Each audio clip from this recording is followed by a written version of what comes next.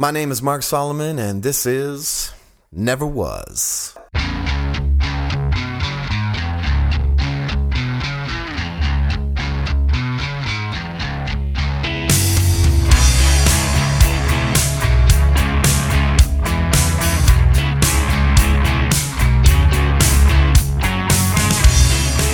I never was an astronaut. Nope.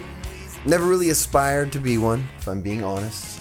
You know, maybe watching a movie, I might think about going up there, or watching a TV show, or reading a book, Out of the Silent Planet, or whatever. I never really, that wasn't a huge goal of mine.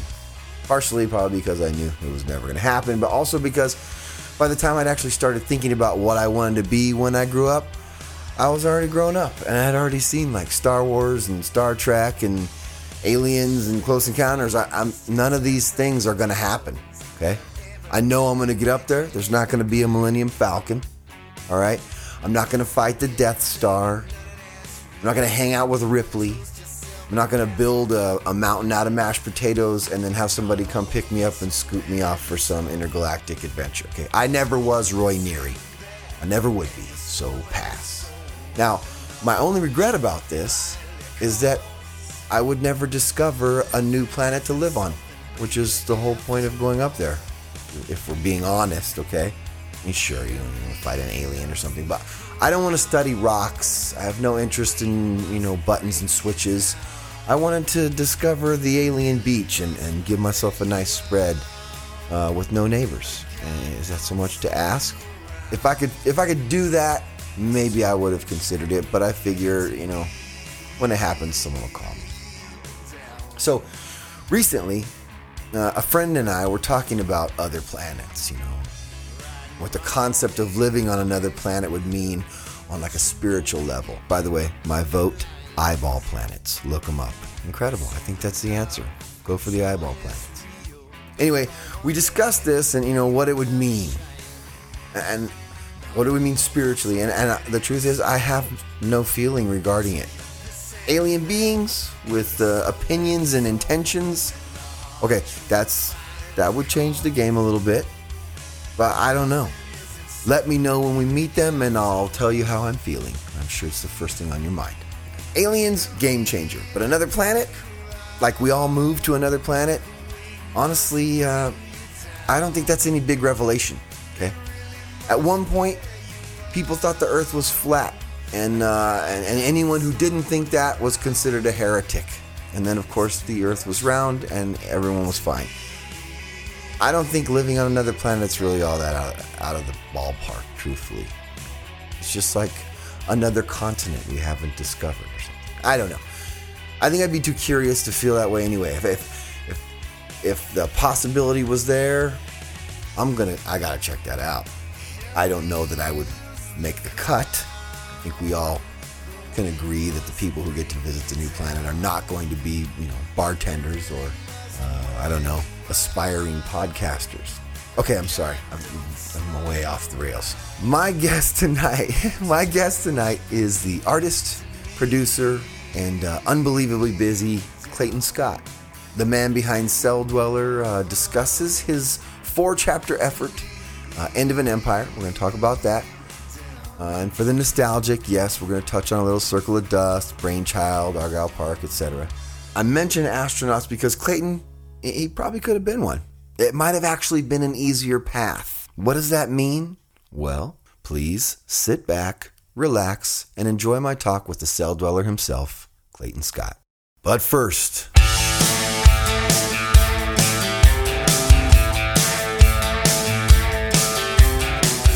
this show is brought to you in part by American Dance Party. This is what you do. Go to the ineverwas.com page, click on the link to tonight's episode, scroll to the bottom, and you will see a little icon on there for American Dance Party. You click on that thing, and as if by magic, it will transport you to their web store. Go in there, do some browsing. You might see a lovely Pendleton made by humans, not some Target knockoff. When you grow up, your heart dies emblazoned across the back. I personally used to own one of these up until about 2 days ago. About 2 days ago, I was out working in the hot sun, trying to buy things like dog food. And when I had come home, my new dog, the one you've heard flapping ears on this show a couple times, Luca, had eaten a hole through the back of my favorite Pendleton that was large enough to put my head through. My head and maybe even yours and someone else's. So it looks like what I'm going to be doing is what you should be doing. Click on that link, go to the American Dance Party website, find yourself something nice. Get yourself a nice, legitimate, handmade, sweatshop-free Pendleton, and then hang it in the closet away from the dog.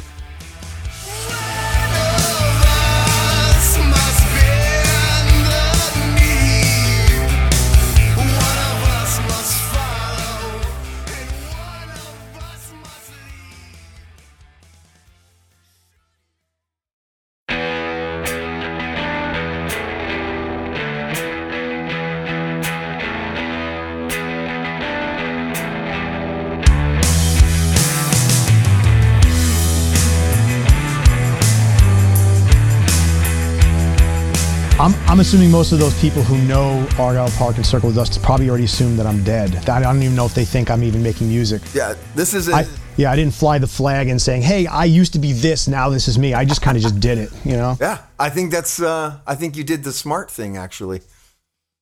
But it is going to be newsworthy, because now people are going to be amazed that I exhumed your body and reanimated you for this interview. So. And got me to talk about things I never really talk about in public. That's the worst part.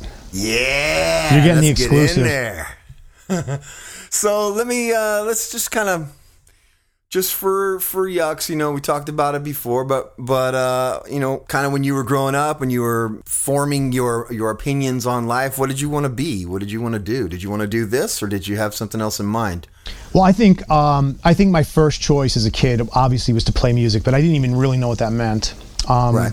My first instrument was were the drums. 13 years old, I think I was, somewhere around there, and I had no idea how to even play them or set them up. But before that, before I even understood that music could be a possibility, it was like I wanted to be an astronaut.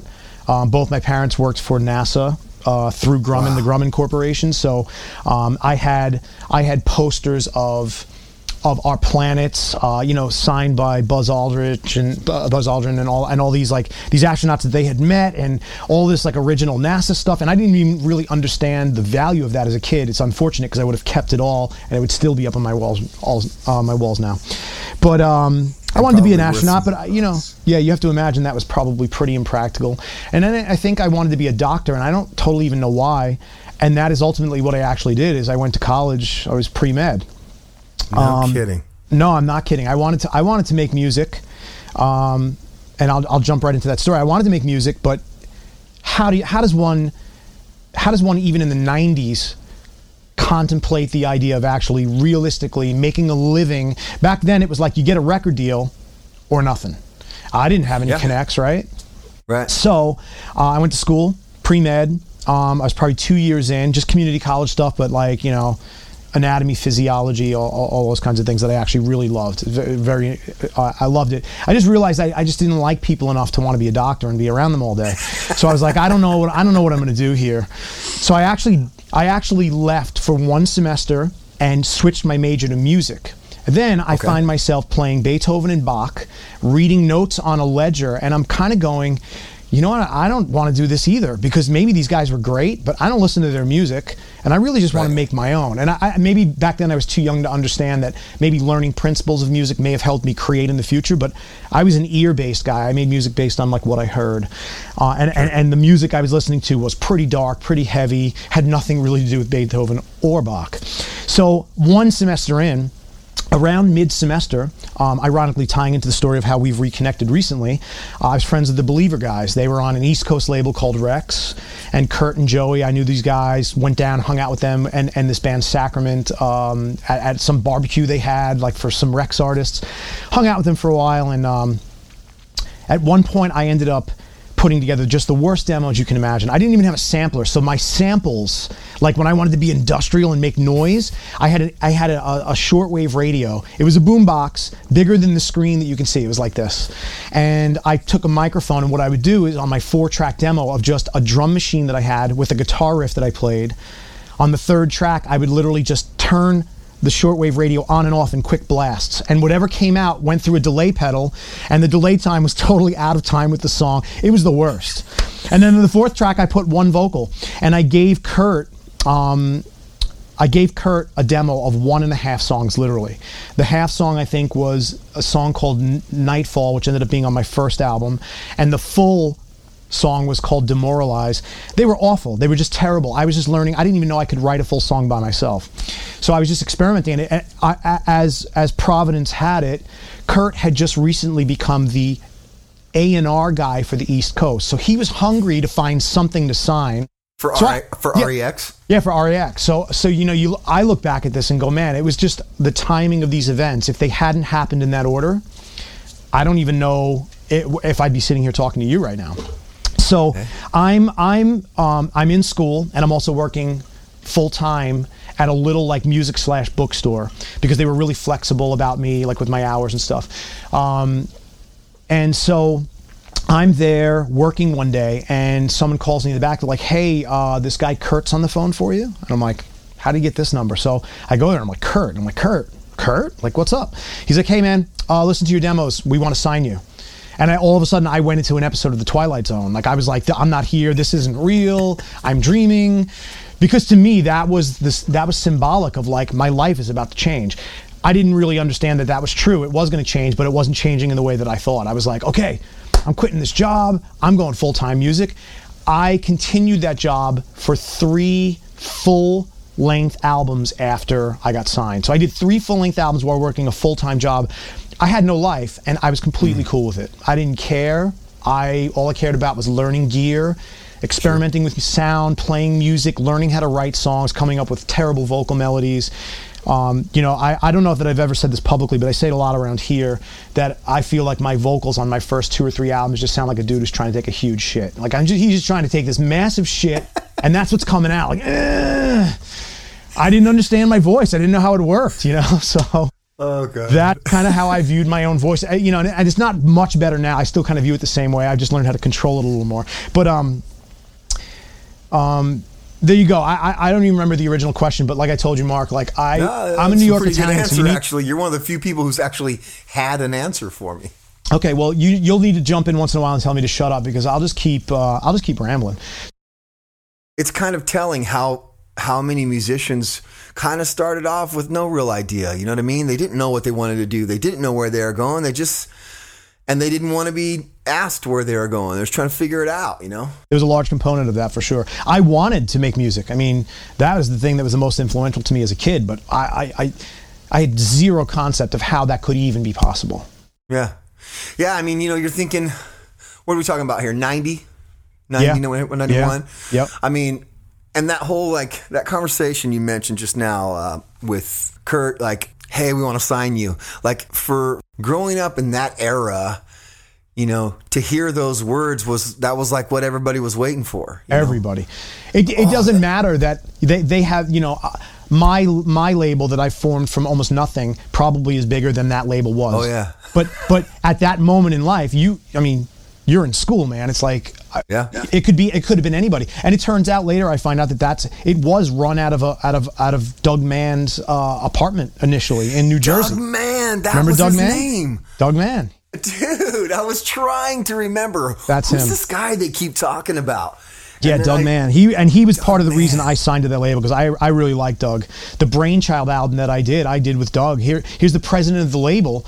After my first album, he comes to me and goes, "Hey, I want to do a project with you." And I'm like, "The president of the label wants to do a project with me?" I'm like, "Yeah." But Doug was a good guy. Then he ended up leaving Rex, and then that was the world of lawsuits and just thievery. Geez. None of the artists were getting paid. I mean, I'm sure you've heard this from Living Sacrifice, any other Rex artists of that day. We all got boned. 1.5 year legal battle for me. I hired an attorney. I had no money. The guy at the end of 1.5 years, the guy's trying to collect $7,000 from me, and I'm like, well, I'll pay you, but I got an advance to do a record just so I could pay my attorney because they tied me up. But that's a whole different story. Doesn't matter. But it's funny because Bruce said something very similar. The getting off of that label was such. It was a story unto itself. I mean, at least you guys got off the labels. Right. I mean, I was stuck on a label where mine was pure metal, dude. Those guys, they just split the country with everything. Like, And contractually, you still couldn't sign anywhere else. we couldn't. Well, we just eventually just said, screw it. We're just going to do another record because with somebody else, because they're nowhere. They're not going to care. Right. I have never once seen a royalty statement from the first Crucified album.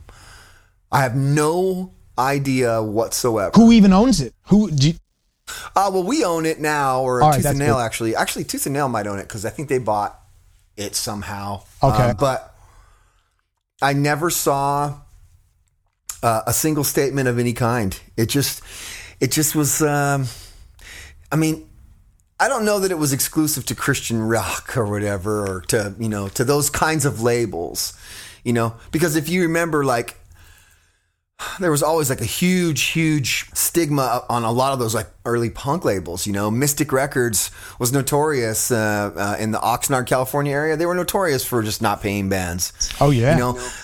And that was why when like Discord started or Sub Pop or whatever, it was like, yeah, dude, and we're actually not going to screw you over. And that was like a newsworthy thing. Yeah. It's just so common, man. And then the record industry wonders why their industry crumbled right underneath them, which kind of brings me to something. I mean, here we are. We're 2014. The record industry has essentially, there's like one apple left on that tree, maybe two, maybe a branch. We'll give it a branch. The rest of the tree is withered. I can't tell you how many people have walked to the label and watch the executives walking out as they're walking in to go talk to them. But in this era, the ideal is, hey, you don't need labels anymore. You can do it yourself. And, I've heard that many times by people, but I don't know that I've ever seen anyone do it quite to the fullest until I noticed what you're doing over here. I mean, man... And this isn't like a overnight thing. I know you've been working on this for a long time, but I'd like to kind of, I don't know, for the people who are contemplating doing this on their own. Let's say it's they're us in 1990. They have the capacity to create their own music if they have the desire and obviously the ability. But the tools are there. How do you see the current climate versus then, and just sort of like, if it was you right now, how would you get going? How would you start? And how would you get to where you are right now? Because I watched some of those videos. It's out of control. It's out of control. You look like you're in a spaceship, which in a way is kind of like your fulfillment of your childhood dream of being in NASA. Exactly. So I kind of got both my childhood fantasies fulfilled. I'm in a spaceship and I make music for a living in my spaceship. Well, that's like that's a loaded question, and there's a lot of parts to it probably, and part of it, I guess, is giving a little bit of history of how I even got here.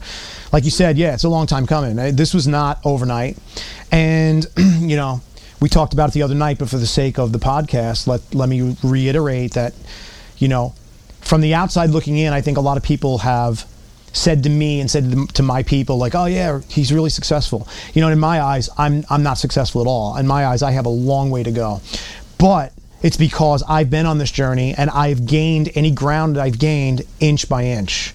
I didn't wake up one morning and boom, nepotism. Mom and dad left me the inheritance and I'm like, here I am, man. Like, there's none of that. Like, every dime any gear you see in this shot, it's all come from my hard work. The other employees I have, the other artist, the great artist signed to my label, that was all done internally over a long period of time with a lot of failure.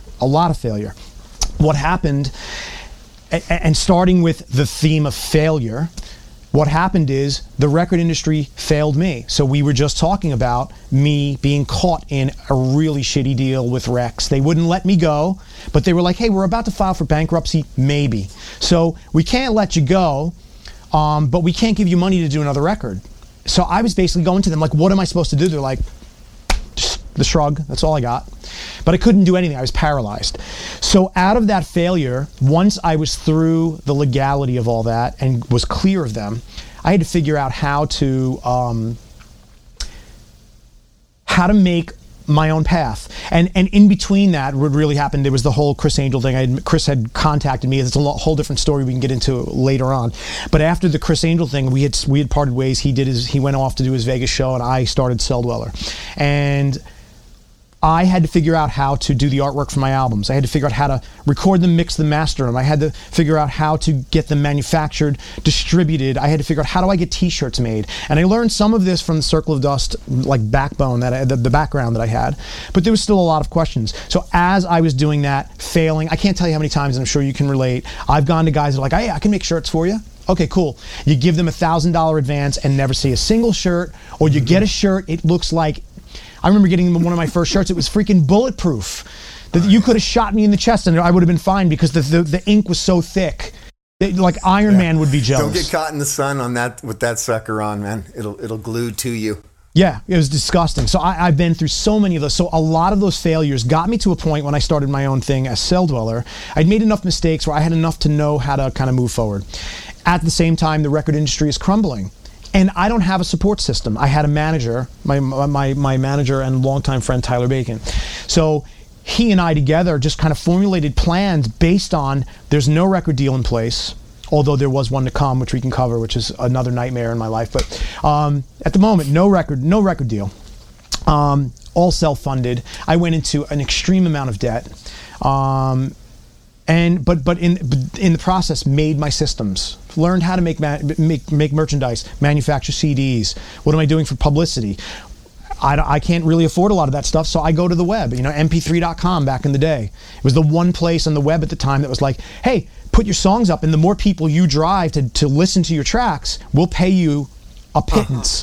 And I got a pittance, and that pittance helped pay my rent. So I was driving as much traffic as I could. Go listen to my stuff at mp3.com because I might make $150 this month, which will help me stay alive. Sure. It was scant times. I mean, it was those were dark times, but I didn't care.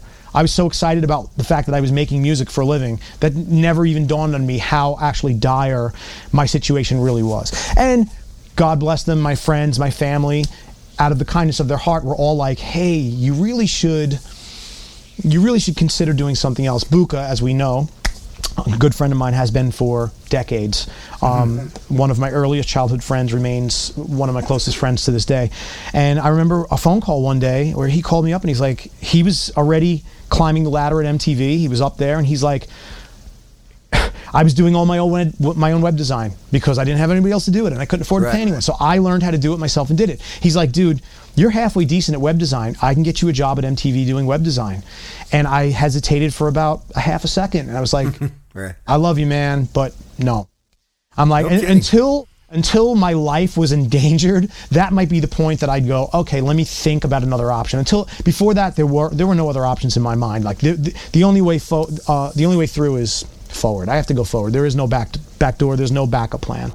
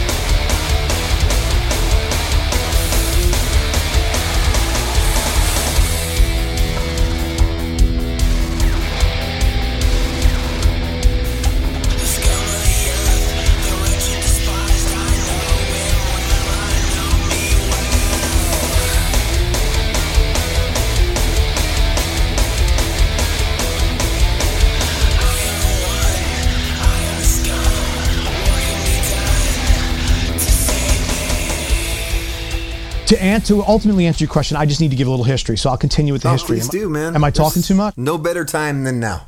All right.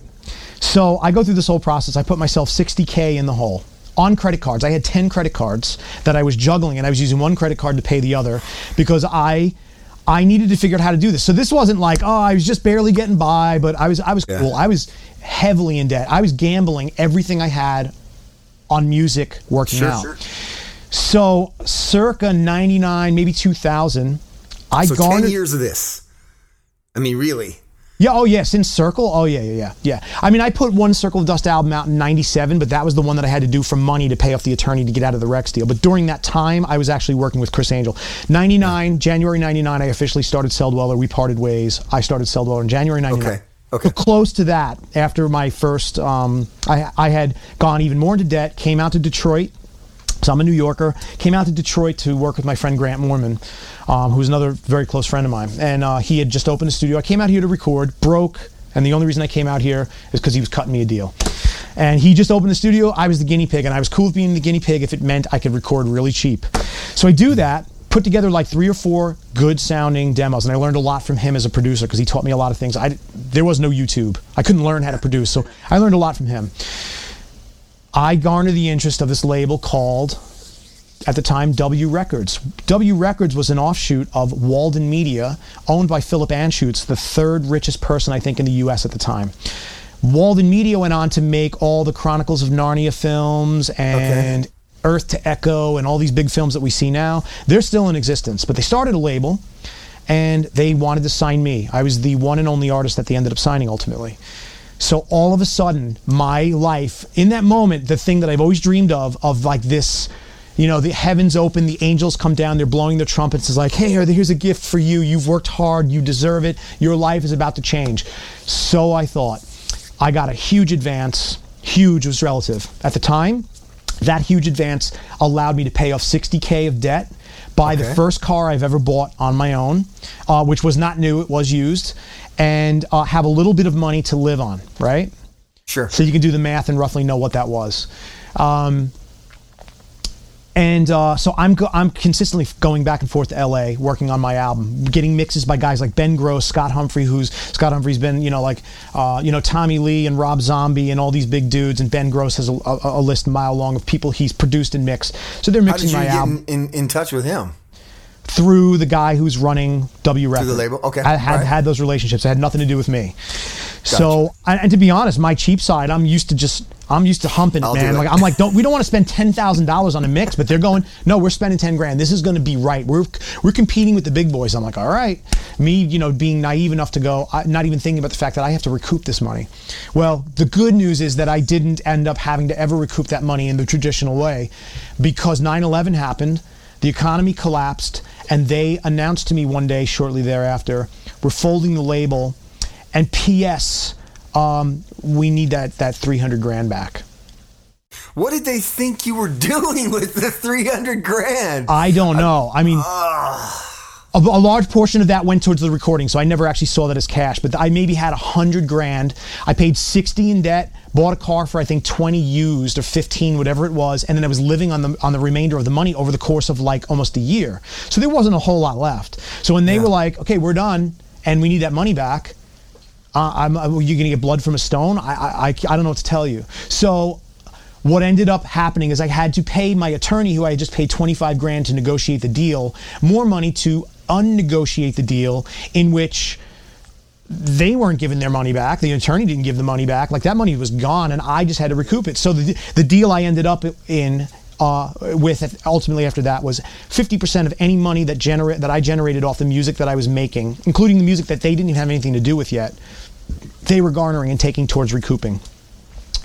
So for 2 or 3 years, maybe 4 or 5, it's a blur. After that, that's when I started landing like movie trailers, a lot of movie trailers, more than I even knew were possible. I didn't even know how that even worked. It did, and I was making a lot of money. Unfortunately, they were actually making a lot of money. I was getting very little. So after all that was divvied up, I was making very little money. So let me just skip past all the bullshit, because there's a lot of it. I finally lay that deal to rest. I'm finally making my own money, and I'm back to being indie. So I went back to Detroit to finish my album with Grant, worked out a deal with him where he was working with me on the cheap so we could finish the album together just in his place. Finish my album, self-produce it, put it out. It charts on Billboard's on the Billboard charts, number 17, like on the day of release, right? Which was amazing to me that I even had that many fans left. I thought at this point everybody bailed on me, right? But they didn't. So I have great fans, and I'm really thankful for them to this day. So as I'm doing this, and I put together a band, and I decide I'm going to tour and all this stuff. But as I'm like assessing all this, I'm going, okay, I'm not going to get another deal. In fact, part of the wrap up from that big deal I had with W, they tried to sell me off to other labels. So I met with Atlantic. I met with Lava, who's a division of Atlantic. I can give you a list a mile long of the majors whose offices I sat in, who basically said my music was too avant-garde. It didn't sound like anything on radio. In fact, one guy said to me, I won't name the label or the individual, but he said to me, looked me right in the eyes and said, if you will write a song that sounds like Korn meets Limp Bizkit, but with a little bit of your style, we'll sign you right now. And I said, bye. I'm like, no, not interested. I'm not Korn. I'm not Limp Bizkit, and I don't want to be anything like them. I don't give a shit. So and you know, maybe I was stupid for doing that, but now I look back and go, thank God I did that. Yeah, man. I bailed. I'm like, I don't care. So they couldn't sell off my deal. So that's when they were like, okay, you got to pay us. You got to give us all this money back because we can't sell your deal off. So I'm sitting here and going, okay, I'm never going to take another deal. In fact, if somebody offered me one, I've gotten boned so many times in the deal. I didn't even finish the Rex story, and the deal I had after that, I got boned on. Wow, I can go on and on about the failures of my career and how long ago I should have given up and how many times I should have given up. Just too dumb to ever pull the plug. I was just too stupid. So if I'm here and people view me as a success, it's because I'm just too dumb to give up. I'm just that stupid. New York Italian, man, I'm thick-headed. I can't help it. Listen, man, we talked about this, you know, when we talked the other day. So much of the emphasis of the show is on getting to that point to where whether you are you know, whether you are successful, whether you seem like you're successful but are really not, or whether you just straight up fail. I think just so much of our culture, if you ask them, they would never say this plainly. But I think a lot of people just in the back of their minds, they think that that time after that, you just are gone. You die, or I don't know. You go work, drop out of existence. You become an old Bruce Springsteen jam. You know what I mean? Like you just like, oh, he was that. Now he's working at the car wash where all it ever does is rain. Like seriously, you know, it's like I really think that's the perception of people. And honestly, I mean, I've asked myself a couple times, like, you know, what now or whatever, you know, and so to see you at a place like this where you know you keep saying like too dumb to quit, too dumb to pull the plug. I guess I can see where you're going with that, but I also think you could just as equally say, you just want it, man. You want it. And you, and honestly, it's not even this, there's no it, you know, there's no it to want, because if I asked you, what do you ultimately want for yourself as a musician, you would probably say something more ambiguous, like peace or joy, or you're not going to say like this level of sales, this gig, you know what I mean? Like, but growing up, you kind of think like, man, if I could just do this, or if I could just do that, this would be so great. And, you know, I think that's a testament to a person who is an artist, man. I mean, at the end of the day, music is art, and you are still just an artist. And if you stop being creative, you stop being an artist, you are dead. Oh, yeah. You know? And there are people who do. They hit adversity or feel like they've accomplished everything they want, and they're like, okay, what's next? Nothing, I guess. All right, just wind down. I've never understood that. Like you said, like artists that I've liked and watched and observed, and all of a sudden one day go, man, they're off the radar. I wonder if they're even making music, and you look them up and they're just gone. Like they're just gone. Yeah.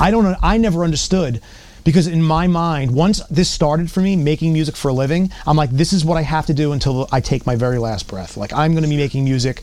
I don't even care if it's fart sounds for 70 minutes on a release. But if that's what makes me happy at that point in my life, if I live that long, great. Then I can do it. I just want to be making music, whatever that means.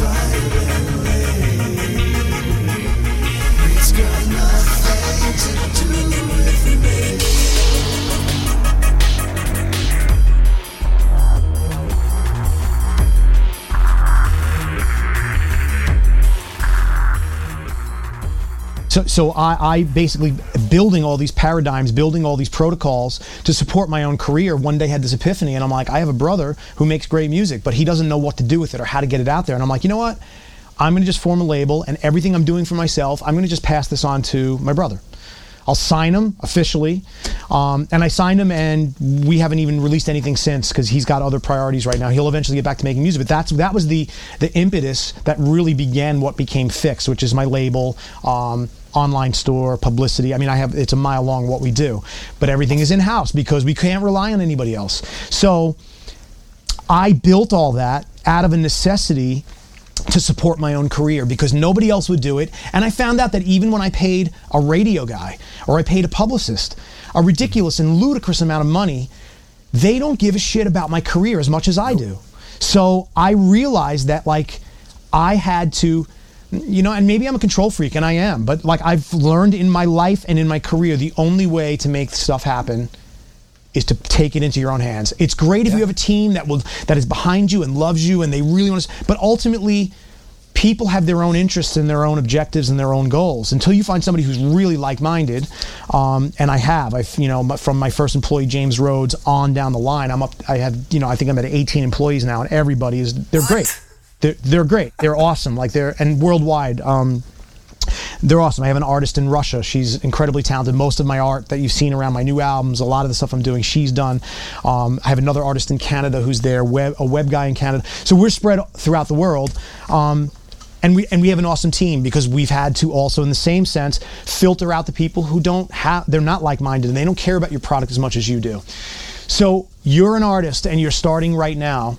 How do you succeed? Well, the good news is you don't need a label. It's true. The bad news is there are a billion other people now. When we were making music and getting signed to labels, there was a lot less competition. And if you got a deal, you got ahead of game, even if it was on a shitty label. Yeah. Now, a label doesn't really mean much unless they're putting their money where their mouth is. Because I know artists that I've signed that have been signed to labels that all they do is take their product and put it on iTunes. That artist doesn't know that they can just do that themselves. Right. What are they doing after that? Are they promoting your product? Are they running a publicity campaign? Are they trying to promote your sales? Are they putting you on tour with artists? Setting up other collaborations with other artists? Whatever needs to be done. Hiring producers, mixers, whatever it takes to make the record the best that it can be. So there is a difference. So that's kind of like where I've developed this label. Is I only want to sign artists that I care about, who I feel work hard, want it as badly as I did, and then the support system that I built for myself. Now we can pass this on to them, and they're going to benefit more than if they did it themselves. But that's not to say, and I'm not here saying you need to sign to a label, because I didn't. And when I did, I got bent over the couch multiple times. But from my perspective, my label, I'm treating artists differently because I got bent over the couch. I don't want to do that to them. So, my deals right out of the gate are not 85-15, which was industry standard, where 85% goes to the label. This is a partnership, so we're basically splitting everything 50-50. Like, I want this to be you as equally as much as us. Like, this is the way it should be. And maybe that's the new paradigm, but like you said, I'm off in a basement, not really paying attention to what's going on. That's very much I've made my own rules. And I'm not sitting here saying that in an arrogant way. I'm doing this out of necessity. I made my own rules because nobody would tell me what the rules were. And nobody knew what the rules were. Nobody still knows what the rules are, right? Nobody knows. They keep changing them. They keep changing them. So I adapt, and the label and the company adapts as we need to. But for the most part, I'm more excited and interested about leading. And I don't mean leading by like I'm out there lobbying to be like, elect me as president. Let's announce to the world that I'm the leader of this movement. I don't care. I don't give a shit about that. I just care about taking care of my people and my own career and supporting that. So if something I'm doing works for me and works for my artists, that's all I really care about. And I got paid the highest compliment from somebody in the industry about a year ago. He did the same thing as you. He hadn't seen me in a while. Not anybody I even knew. It was somebody I was working with on a professional level for the first time. So he did some research into my career, got on the phone with me, and he's like, I'm a little bit mystified how the record industry they're sinking into this ocean of waste. Nobody knows what's going on. And here you are floating on the waves just above it, not even paying attention to anything that's going on. And I said, I hate to sound like a dick. I hope I don't sound like a dick, but that's exactly what it is. I don't care what the industry is doing because it doesn't care what I'm doing. It never did. My fans care about what I'm doing. So I've had to, I release my music in chapters, a couple of songs at a time. I didn't learn that paradigm from somebody else. And I'm not saying that nobody else has done that. I don't care. Elvis did that, man. They did records. They did 45s. One song and a B-side. It's 2 songs. So I'm doing the same idea. It's back to the single. And then when you're done, you collect that and more, and you make your album, and you release that as an album proper. But I made these paradigms up and protocols between me and my employees through trial and error. What works, what doesn't work. So yeah, kind of trying to answer the multiple questions we have floating in the ether right now. I am just pretty much ignoring everybody. I'm not technically in a basement, but I have been up until this studio. I have been making music mostly in cellars, which my mom was really the one who dubbed me a cellar dweller in the 90s when I was doing the Circle of Dust stuff, because I was literally in an unfinished cement basement, unfinished ceilings. My rig that I owned, which was so modest it was ridiculous, was sitting on top of a cardboard box with 2 speakers that I had gotten from Radio Shack. I think I tracked in there, man. You did? Oh wait, no. That was an upgrade. You never saw my original place. No kidding. Yeah, that was a basement. That was kind of palatial compared to the original basement I did most of my early Circle of Dust records. It was literally an unfinished basement. And when I would get tired, I'd literally lay on the cement floor and sack out for like 15 minutes because I knew I was going to be so uncomfortable that I would have to wake up. I couldn't sleep long. Yeah. So, and there were a lot of spiders, so you'd kind of hate it. But it was just this dingy New York basement. But the one you tracked in, which you tracked your vocals in a closet. It was like an abandoned closet in the corner. I remember that, man. It was like, I look back now and probably you guys thought it. I just was living there. So I existed. I blocked it out. This is how I live. What am I going to do? But most people that came down there was like, how does he live like this? Like, why would he live like this? I thought it was kind of cool, man. I mean, but minus the spiders, I'm all about it. Yeah, there wasn't many spiders in that place. So you were pretty safe, actually. But yeah, so I existed in basements and cellars. And this is the first real... This took me 2.5 years to build, and this is just the one room. I have drum room, and one of my assistants is in a room over there. I've got a vocal booth, like a first time ever dedicated. No closet? No closet. Whoa.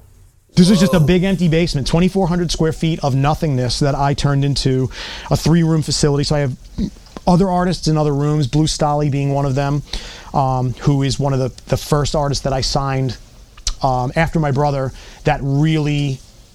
like his heart and soul, his passion, his life story was he just wanted to make music, and in the same way that the same situation I was in, just assumed it could never happen. And he's got a great story on how this all unfolded for him, but maybe someday you'd like to interview him and get that story, because it's pretty intriguing.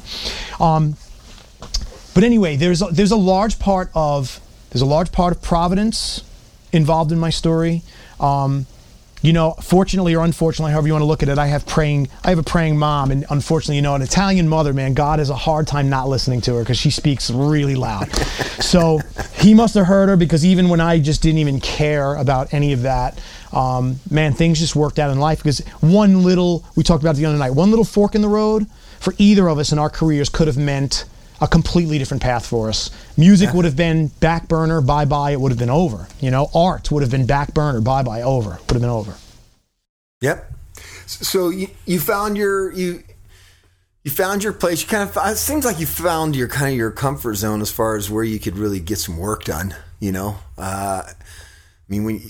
one thing when you're playing by their rules. You can never get settled and get anything done. I mean, you're a pretty prolific writer. We're talking about, obviously, as we've established, a pretty decent stretch of career, but also, I mean, it's not like you put out one album every 5 years or something like that. I mean, there's a lot going on, and it seems like when you're working on one project, there's also like a little side thing that's going to get shot out over here, and a little thing over,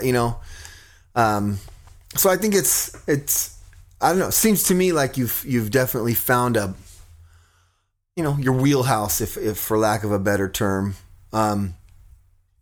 So I guess slightly shifting. I'm curious. I'm just gonna, obviously people want to know about Argyle Park. They want to know about at least the people who listen to my show. They'll want to know about even Chatterbox or Circle of Dust. But I'm more interested in what kind of piques you. I mean, we're talking about these And I figure that all the rest of that stuff will kind of come out in its own time, you know? But, you know, for myself, writing music, you know, it's been pretty much the same process since I left the Crucified, and even partially during the time I was in the Crucified. But, you know, I have to hear the music. I listen to the mood that the music is setting, and then I sort of write the lyrics that mood generates in my head, you know? And obviously it ties into with whatever I'm going through at the time. You know, that I understand, because I understand the dynamic of a band and the guys in the room and the thing. But we're talking, you know, especially with all what we just covered. I mean, there's so much alone time, you know, and just kind of climbing inside your own skull to figure out what's in there. You know, I was curious, especially listening to the new project, which I definitely want to get into. You know, where do you get hot for an idea? I mean, where does that come from? Is it just sort of like you're just sort of constantly looping and waiting for, you know, imperfections to create a new ripple and you can follow that one? I mean, it's fascinating to me that a person who's essentially a solo artist for every respect of the word could continue to generate fresh ideas and kind of go down these different paths. So if you want, you know, kind of weigh in on that, and especially with the end of an Empire and all 4 chapters, etc. Like, what do you? Well, where's I mean, that coming from, man? I honestly don't know, and I think, again, it's one of those things when you look from the outside in, it's easier to dissect that. In my mind, this is just the way I've always been. For starters, I've always been an insular kid. I didn't have many friends as a kid. The only friends I had were the guys that were taking enough time to kick my ass in school. Those are the kids that paid me the most attention. The ones that were those kids, right? They were out there, man. So if I grew up to be a dick, or if I ended up having any skills as far as, like, you know, punching somebody in the face or something, it's only because those kids taught me that I had to learn, you know. So I always had a really vivid imagination, even from my childhood, man. I didn't have any friends, so I used to sit around with little, like, rubber toys of, like, Frankensteins and dinosaurs and King Kongs and Godzillas, man, and I'd make them fight in the sandbox, and I created these worlds in my own head. So that doesn't really necessarily matter, but it just showed me that later in life, that I could look back on that and be like, oh, I guess I had a pretty vivid imagination as a kid. And I think that translated in my adulthood. I've never been like a party guy. I don't care about going to parties. I don't care about big social gatherings. I can do it. I could be the life of the party if I had to be. I don't like it. I'd rather just be the guy that stands in the corner and nobody notices. I don't always get to play that role. But I can adapt, and I've learned to adapt. But naturally, I'm best when I'm just left alone. Like, everybody just leaves me alone. I'm best. It's good to interface with people once in a while, but even, like, songwriting wise and stuff, the reason I started doing Circle of Dust is because I played in bands. I was a drummer in a metal band for like 5 or 6 years. That's how I cut my teeth. And I realized these guys didn't take me seriously because I was the drummer. They wouldn't let me write songs. They wouldn't let me play the guitar, so I snuck it in whenever I could. And as soon as I discovered a sequencer, I instantly was like, smell you later, guys. I'm doing this by myself, because now I don't have to wait for your approval. You can't tell me it sucks. I can tell me it sucks. And I've learned that I'm going to be more stringent on my musical output than someone else, because you might hear something I do and go, oh, that's really cool, where I'm inside going, that sucks, man. You got to make this has got to be way better than this. Someone goes, oh, that's cool. You go, oh yeah, all right, cool, then I guess it's cool, let's just continue. Right. So I've been harder on myself when I work solo. I feel like I'll end up with a better product by myself. Where it comes from, it's much like you already said about yourself. You're pulling from where are you at right now, what inspires you.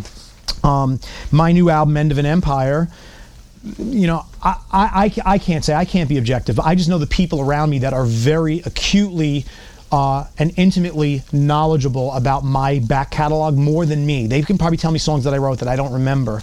Have told me that this album is the best thing I've ever written, which is complimentary. And I know they're not just hand jobbing me, because I'd fire them if they did, because I don't permit that. Don't tell me something's good if it's not, because you're not making me better or make me feel better. You're lying to me. So I'm glad that people feel that way, and it feels like it's also resonating from my fan base too, which is really cool. And all it is just picking up little inspirations from little musical things. I did some remixes for some metal bands, and it made me go, you know, I haven't done like a really like heavier kind of metal-based thing in a while. Let me just play with production. And that's where I find a lot of ideas, is trying to figure out production. So all of this gear you're seeing over here, which you're not even seeing all of, but sometimes I will just plug something in and a weird sound will come out and all of a sudden that will inspire idea. But a lot of times it still comes down to a piano and a vocal or a guitar riff or some character in a drum beat that I'm just like compressing the death out of, and it's just like, oh, that's a really cool, I come up with a melody over that. But I can't see my music. And I don't know if you've had the same issue ever. You've done projects where they sounded pretty distinctly different. Neon Horse sounded very different from Stavesacre, which sounded very different from Crucified, all the way down the line. White Lighter sounds different than all of those, right? So how in your mind do you sit there and go, oh yeah, these are very different projects? In my mind, I don't. I just go, this is just a continuation of what I do. Like, I'm just, whatever the inspiration is at the time, whatever my production capabilities are, like a lot of this gear I have, I'm doing a lot of my sound design instead of in the box. I'm doing it through this hardware, and it's much more time consuming, but I'm coming up with sounds that I never could have come up with before. Sure. So that in itself. And they're your sounds. And they're my sounds, yeah, obviously. From start to finish, I'm patching every single cable that's creating those sounds. And 90% of the time, they suck. They're terrible. But the 10% is what I'm working for. Those 10% like gold nuggets.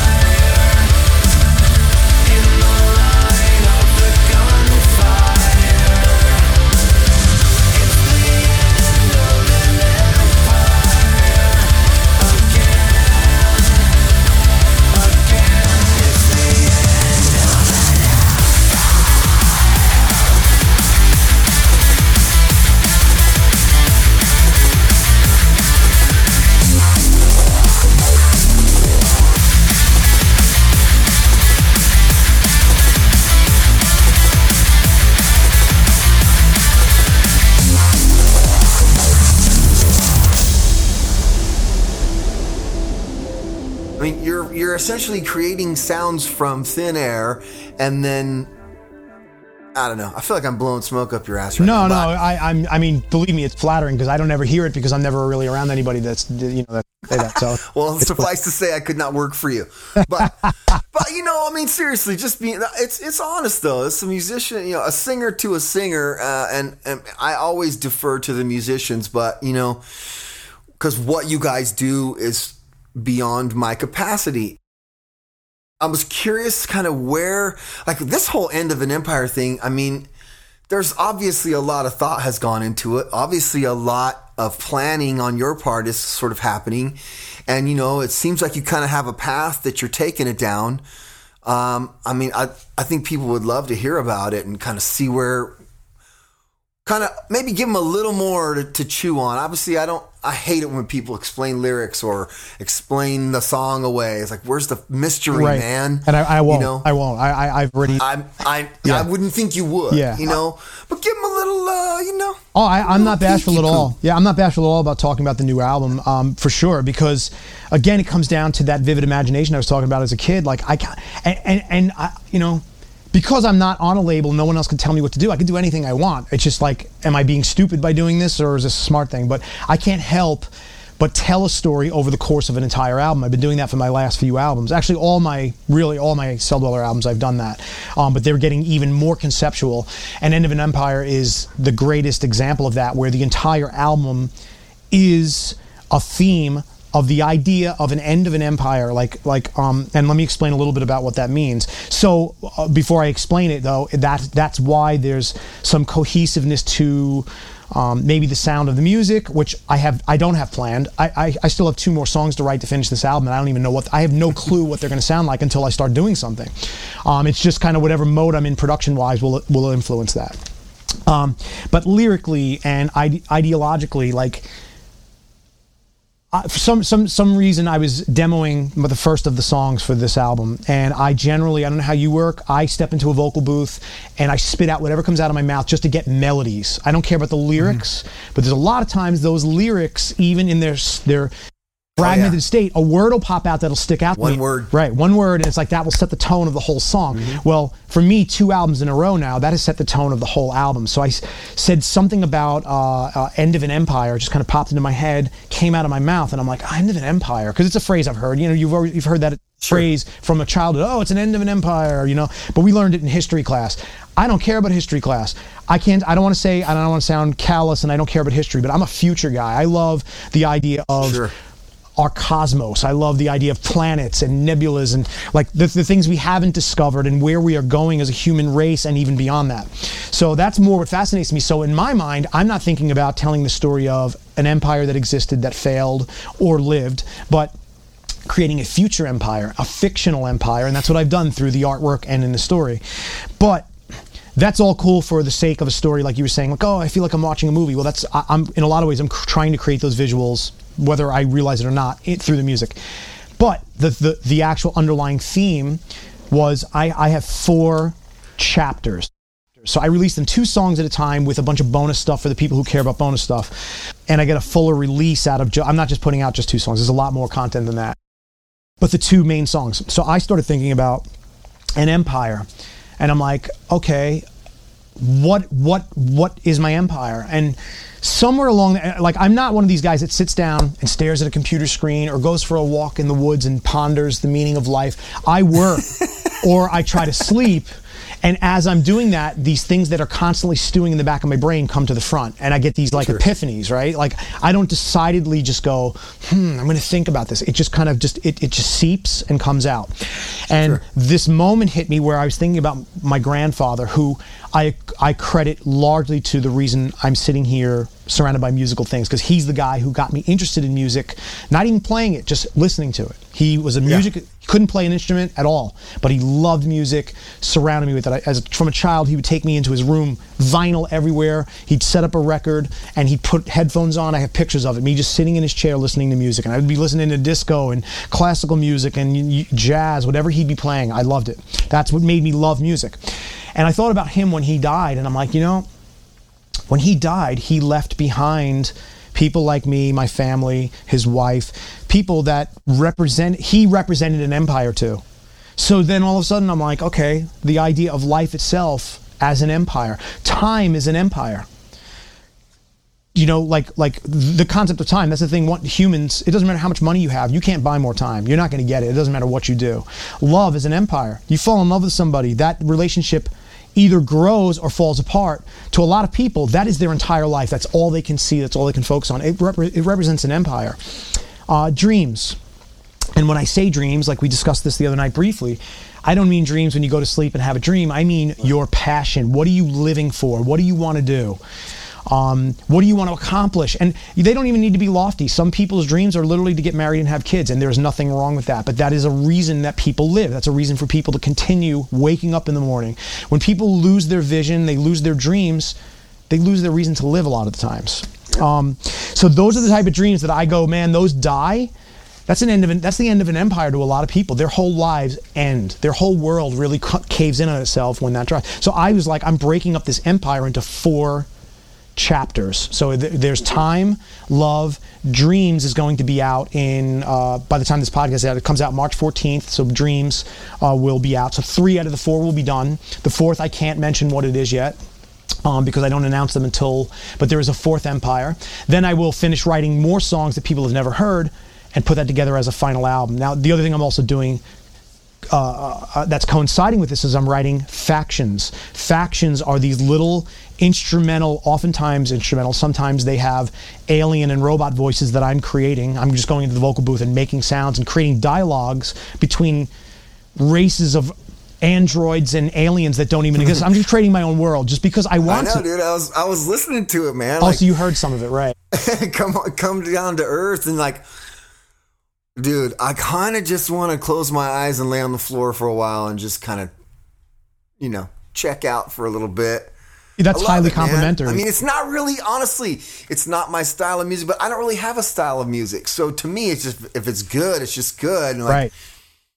You said there's more content. It's not just 2 songs or whatever. Like, I noticed a lot of remixes and things like that. I mean, is it people that you're collaborating with? Is it sort of different personalities of your own? Is it stuff that you prefer not to state? I mean, no. I learning from my mistakes, like I was telling you, Argyle Park, I was 3 out of the 4, or I was 2 out of the 3 members, and then I also produced the rest. So I was really 3 people on the Argyle Park album, but I just gave myself 3 different names because I didn't care. Anonymity didn't matter to me, so it was preferred.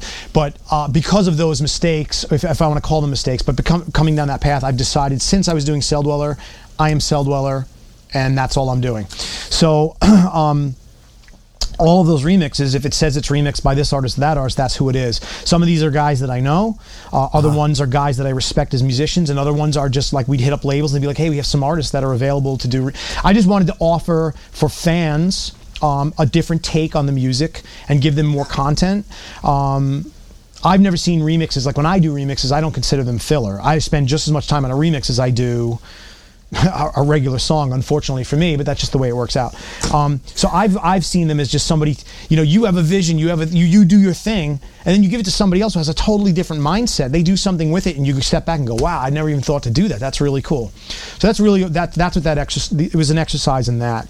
But the factions those are all me. I mean, I'm doing those, and a lot of times those musically are derivative of the main 2 songs on that same chapter.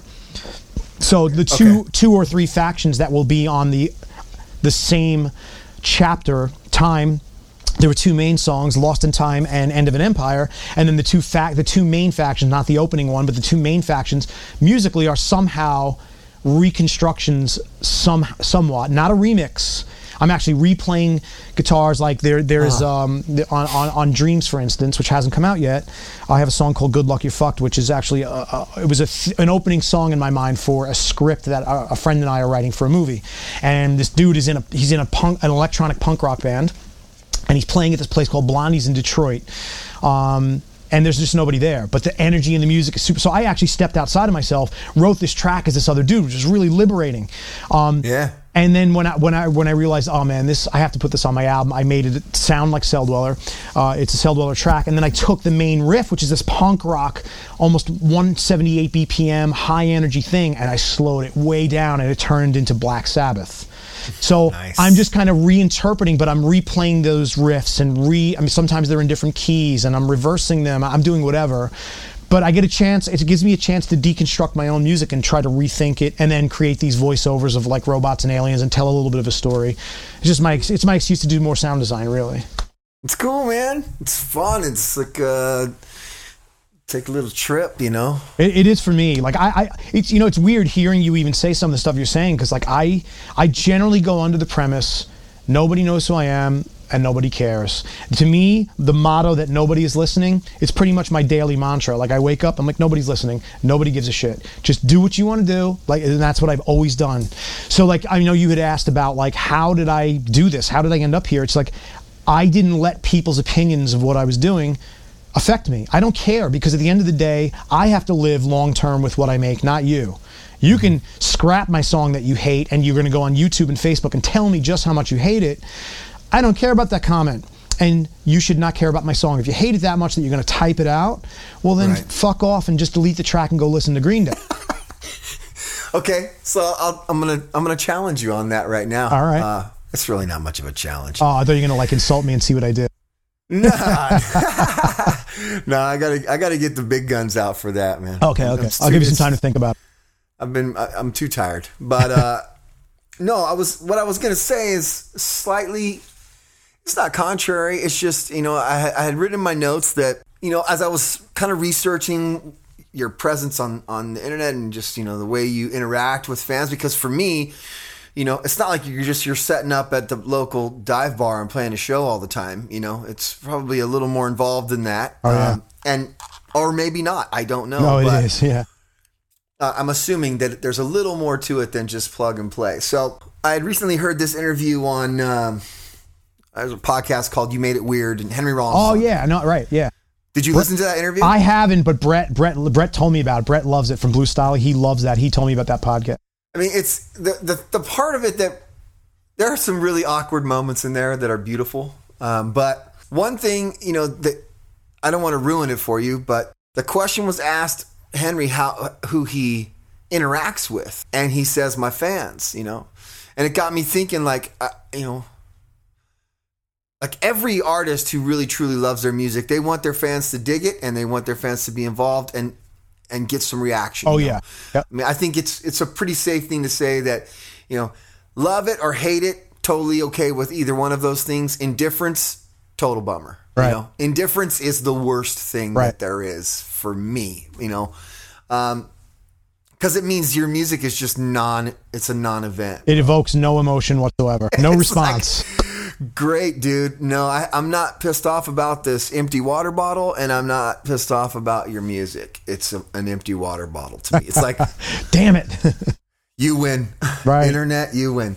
So, you know, like, I went in to check and see how your interaction with people was, and kind of, I don't know. Pretty common. A lot what of it was like, and, you know, and what their reactions to you were. And I mean, I got to tell you, man, like, I understand where you're going as far as not caring what anybody says, but you clearly care about these people, and you clearly appreciate their feedback. And man, some of them are pretty intense. Passionate. We'll use the word passionate. There's some serious passion going on there, but I thought it was cool. It's just like, again, the perception, you know, it's industrial or whatever the classification of the music is. A lot of it is digitally created. So the arrogance of the old school musician is, whoa, how do they interact with anybody? Well, dude, I'm looking at it with my two eyes right now. And to be honest with you, he seems like he's interacting with his fans a lot more than these so-called old school tied in with the, you know what I mean? Like, there's comfortable boundaries, but there doesn't seem to be this arrogance as a boundary. I don't know. You know, once upon a time when I was touring, I was told, like, you know, you gotta create some distance. You need to to let people know that it's, you know, it's exclusive access to get to you at this point. Right. You hear, And, of course. Yeah. you know, that's always kind of given me a stomach ache, that sort of mentality. You know, we're all people, man. I'm a huge fan of preserving the mystery. Okay. But accessibility, it's, you know, it just takes a little nuance. It takes a little bit times have changed. Yeah, fans aren't going to be cool with you not being accessible. They're just going to be like, okay, we'll go listen to somebody else. It's just like every other old versus new argument in the current face of music, and there's plenty of them. They still fall back to the same thing. Are you an artist or not? Okay? If you're an artist, then you will creatively, artistically find a way to interact with your fans, be accessible to your fans, and have them dig it. You know? Man, so to be clear, I wasn't saying that I didn't give I'm well aware of it. I think it was clear. Well, for people listening, I want to make sure they understand that I'm not saying I don't give a shit what anybody says. I don't think I don't think anyone is confused by that. Okay, yeah, I just don't let I don't let the haters who have nothing else to do with their time affect anything that I do. But very conscientiously, I'm very active with my fans. I ask them questions often, their opinion on things. Sometimes it's like, what movies do you like? I'm even taking it a step further, man. I seriously can see, dude, the difference. I've known you long enough to at least, maybe not, you know, we're not super close, obviously, but man, I would take it a step further and say, not only do you appreciate them, but you're drawing something from them, dude. You're a different guy in this current setup. And a lot of it is, you know, creating a situation in which you can work in, right? But there's also like, dude, the feedback from the fans and between you, it's what a lot of people wish they had, is basically what I'm getting at. And I don't even know how I have it. It's a mystery to me when, like, almost daily, there's art of kids drawing, whether it's me or something related to Cell Dweller or one of the one, like, you know, something, some tangent that I've created, or a character from the new album, whatever. They're drawing art, and I'm like, why do you care about me? Like, what did I do? Like, why am I special? And I don't even look at it as me being special. I look at it. See, I'm not starstruck. I've never been like, I could meet Obama, and he's a human, man. He's gonna die. You hear the phrase, you cut him, he's gonna bleed. It's true. And I'm the same way. So I treat myself the same way. I try to approach people on the same level. Like, I'm not above you. I'm a human. I just happen to, this is my job. I've had some crazy people, so you have to take precautions sometimes, because there are people who will definitely step over that boundary. So you have to be smart. But for the most part, my fans have been really sane. They've been really awesome. They send gifts. We get gifts at the studio almost weekly of, like, stuffed animals, artwork, candy. Like, it's bizarre. Like, it blows me away that people care enough about what I'm doing and what we're doing here as a label that they would take their own time to dump their own resources back into it. So, yeah, and Mark, I have no idea how to tell you how that happened, because you, like you said, you didn't really, it's not like we were following each other's careers intently back in the day. We knew each other because we were both in the bands doing the same thing, right? And we've worked on projects together. But, like, I was like an insular dude back then, and to the point of, like, there were no pictures of me on my albums, and I responded to snail mail once in a while, but, like, nobody knew what I looked like. I didn't go out of my way to try to do interviews. I turned most of them down. I'm not a social guy, so that carried over into my career. As I developed as a human being and as an artist, I was just going, you know what? People are cool. You tour, you meet some people that you're like, they're legitimately cool people. These people are awesome. And the fact that they care enough that they're going to pay $10 to buy a ticket to see my show, or, you know, spend their money to put my t-shirt on their back and wear it proudly. It's like, I'm kind of flattered by that, you know? So I just naturally started reaching out more and more. And of course, as social media grew, I grew along with it. That's really what happened, is like the time and the place, man. It's like, there's no luck involved at all. I don't even believe that luck exists. There is no luck. I don't believe in luck. And I wrote a song about it. In fact, that song, to tie both of these thoughts together, I have a song called The Lucky One. The vocals in the chorus, it's gang chants going, I am. I got vocals from my fans all over the world through the web. I gave them a clip of the song. Badass. I said, I said, send me you guys screaming, yelling, whatever. I am, the words I am, I am. In fact, you did I am in one of the songs on the Argyle Park Ride. I am. It was the Gutter Boy. It was the one that Jeff sang. I'm just remembering that now, but I guess I ripped myself off. But So fans from Russia, France, UK, name it, China, Japan, everywhere in the world, all over the world, just digitally would submit MP3s, AIFs, waves, all formats, different quality settings, death metal vocals, screams, girls, like kind of squeaky, everything. And I mixed hundreds and hundreds of these vocals together into a stack that is the chorus of I Am the Lucky One. And so so then when I go play live, I was able to tell these people in the room with me, like, guys, you're on the record. You're on the record. Like, this song, not only are you on the record, but everyone here tonight can also be part of it because we're filming. So jump in and sing with me. Yeah, and it's so easy. So, there was definitely a time, and I'll be honest, definitely a time in my career where I wouldn't have done that. And it partially was because I didn't want to reach out to people like that. Like, I got my ass kicked as a kid a lot. So I just went under the premise for a long time that people just didn't like me. I had nothing really to offer. So I was everything I made creatively, artistically, it was all in my own head for me, not for anybody else, because I didn't think anybody was listening and I didn't think they cared. So I think it's very clear that they do. I think it's very clear that there's a small army of very faithful fans out there. I don't know, man. I think they might have turned it around on you. It's a little scary. It's all right, dude. I dig it.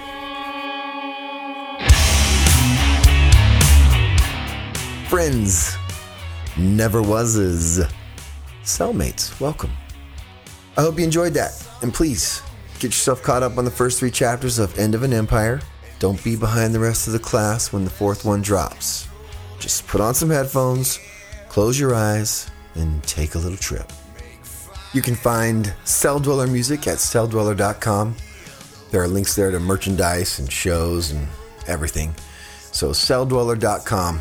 By all means, jump on there, take a look, do a little supporting of your own. Once again, this show is brought to you by Mr. Billy Power of UrbanAchieverShow.com. Of course, a little help from our friends at American Dance Party. There's a link to their site on where? The show page. That's right, the show page. Okay, we're trying something new. I'm a little nervous about this, but we're going to give it a shot. Never Was is a listener-supported show. And if you'd like, if it's within your means and you want to toss us a buck or two at the link to our very own Patreon page, which is also on the website, please do that. It'd be awesome. Beyond that, I just want to say thank you. I want to thank everyone for listening, for the consistent support, for the iTunes reviews, the time spent listening to the shows, the letters that you're sending in. And speaking of letters, the next episode will be a letters episode. All those responses that we've been getting about the music, film, show experience that changed your life forever, 200 words or less. Still got time if you want to send something in there, but we're kind of building the show at this point. That will be the next episode as long as things go to plan, and again, we know how that typically works. Thank you very much to everyone. Thank you to Clayton for joining us on the show and spending some time here. Thank you to you for listening. Thank you to Billy for showing so much patience with me and my often manic tendencies. Until next time, Rainbow out.